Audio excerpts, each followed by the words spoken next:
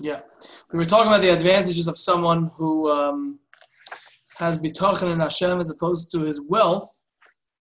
And now he's going to take us a little bit on for a ride. I'm not so familiar with the item thing he brings down over here. He says like this, and I didn't make copy. I didn't send you the next few pages, which I should. Let's see how far we go. Okay. He says like this. So we're on this Hebrew one over here. We're on page Reish Pei Vav. Okay, he said, someone who has bitachon in Hashem, his bitachon will bring him lefanois es liboy, to make his heart available, panoi meinyonei ha'olam, from the worries of the world, uliyachid levavai meinyonei ha'avoda, excuse me, and to dedicate his heart to ideas of avodas Hashem. He will be similar with his calmness and his being able to endure a lot, and the lack of worry for that which goes on in his world. Lebal ha'alchimia, to someone who is an alchemia. What is that? That's someone who knows how. I don't know if it was with black magic. I have no idea. This alchemia knew how to change silver lezahav to gold, and copper and bedil, some other kind of metal, lekesef, to silver. Through some kind of wisdom and some kind of something he would do. Again, I don't think this was an illusion. I think this was some kind of mistama, some kind of kishuf, which was done. I don't understand. So a person who has bitachon in Hashem, it's like, you touch it, it turns into gold kind of thing, that mashal.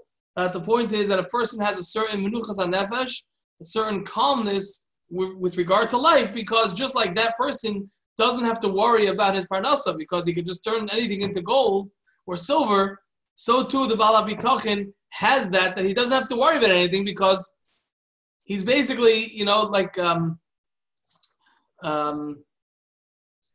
my brother-in-law, all of a sudden, passed away, so at some point my sister was talking to somebody and she said that her kids now have the wealthiest father ever. Because we know that the Hashem is the Avi HaYisayim, he's the father of Yisayim. But the point is a similar thing, that someone who has bitachon, the being that he's reliant on is the wealthiest and the all-powerful. So he's like a alchemia who can make silver into gold and copper into silver. Furthermore, says, however, the Chavis Halvav, that someone who has bitachon in Hashem, Yeshloi Alav Yisrael Ba'asara Dvarim. He really even has, in 10 areas, a mila, an advantage over the alchemia, this person. If anyone knows what this is, if it still exists, this person who can make silver into gold, the person who has bitachon has 10 advantages over the alchemia. I think they're talking about alchemists, which was like, I think they were like a thing in the Dark Ages, Middle Ages, like Europe. People believed that it would theoretically be possible to turn matter into gold, like types of matter into gold, and like it was seen as like a dark magic thing in like the Christian church. So like they banned it as the church did with a lot of things back then. And I think like even Isaac Newton tried to do it, and a whole bunch of people tried to do it. And as far as I'm aware, nothing ever came of it. Like it's not actually possible. Oh, so it's not really true. Okay. I don't know. Maybe it happened. As far as I'm aware, maybe this is like some thing when there was actually like dark magic that existed, but like. Okay. All right. Anyway, so, but I guess as a mashal, you could at least use it for a mashal. He's saying that a person who has bitachon has more advantages over the what? How do you pronounce it? Alchemist. Yeah, alchemist. Okay, an alchemist. I mean, I'm sure there's like some correct Latin pronunciation. Okay, It's not that's like good enough for us. eh, Either that or okay, tchilasam. The first one is Shabal Hakimiya, the person who's this alchemist. Tzarich lidvarim miyuchadim lamalacha. He needs certain ingredients in order for him to do his. Yes, he has an unbelievable talent to make this, and he has the whatever training, whatever it may be, to do it. But he needs to have the items in order to cause the magic to happen. He can't just take it out of his hat. Lo yugma lo davar zulasam. He can't accomplish anything without them. V'lo yimtza ein b'chol ezev b'chol makan. And he won't always have it. Sometimes he'll have it, and if he has it, he can successfully transform the silver to gold. But if he's somewhere on a desert island where he doesn't even have the silver to turn to gold or whatever it may be, so he's not going to be able to accomplish it. But someone who has bitachin in Hashem,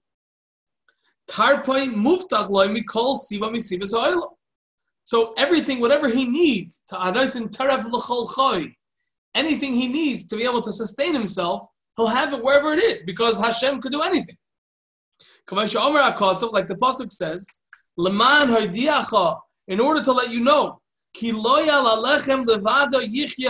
person doesn't feel sustained and is not satisfied by bread alone. It's only through the fact that Hashem is saying that it should fill the person up, as we find other places in throughout history. In Navi, we find this, that there's a certain bracha when the food is mizbarech b'meyov. Okay, that the person feels satisfied from eating a kazayas. We have it, I think, by Elisha, that there was like enough to feed 100 people, and everyone ate a little bit, and the food was mizbarech b'meyov. We have it by the lechem aponim also. Everyone got a small amount, but the food filled them up. What does that show you? That shows you that it's not the nutritional value of the bread or of the meat that's necessarily sustaining the person. It's Hashem who's sustaining.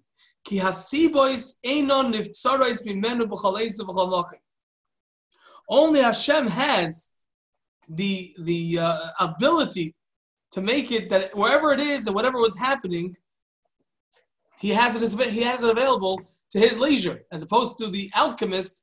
He only has it if he has the materials.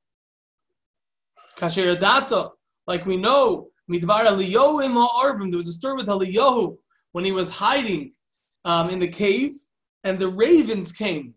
The ravens brought food. Okay, so the reason why Eliyahu was hiding was because Achav's wife, her name was it Izabel? Izabel, thank you. So Achav's wife, Izabel, thank you. That's like, yeah. Yeah. My mind was thinking Cruella de Vil. I thought there was a Psashai there with them. The same idea. Izabel, right. But anyway, so Izabel killed out. Princess. Right. He killed out all Talmidei Chacham, and Eliyahu went into hiding. So how's Eliyahu going to survive? So Hashem had the ravens take food from Achav's kitchen, which incidentally is interesting to note because Achav was a Baal Avodah Zarah. And yet his food, Vaistes, was kosher. For kosher l'mahadrin, for Eliyahu Navi to eat, and the ravens brought it. So what do you see? You see that Hashem gives a chanetza. Hashem can figure it out, even if you don't have the resources, as they say in America, to sustain. And like the story with the widow by Eliyahu, there's a story by Eliyahu that he gave her a flour and honey that lasted forever. How did that happen? That happened only because that happened from Hashem. It could be, in other words, the same idea. The alchemist, on the one hand, he could make anything into gold, but he has to have the material. Hashem could make a yesh mayayin. Udvarke happened to be over there. She had to have a little bit for the Navi to do it, to make a chal. But the point is, it's just coming out more and more. Udvara v'adiyahu im hanavim, and that's the story with Evadia with the Nevi'im. She'omar v'achbi minevi Hashem meo ish chamishim ish b'ma'ora v'achal kelem lachem v'moyim. Evadia did the same thing. He hid 100 Nevi'im 50 in each cave, and he gave them bread and water. How did that happen? The cave was like a yesh mayayin, it was a nace. V'amar kfirim roshu v'ra'evu b'darshi Hashem le'yachzu v'chatayv. V'amar yiru as Hashem kedosho ke'emachsal l'reyav. There is nothing lacking to those who fear Hashem. Al Kapanim, we're ending off tonight with the first advantage that the Chavez Avos is saying that a Baal Bitochen, has over a alchemist. That alchemist can only do it if he has the materials, whereas a Baal Bitochen, Hashem could do it wherever it is without any ingredients. Yesh Mayayim.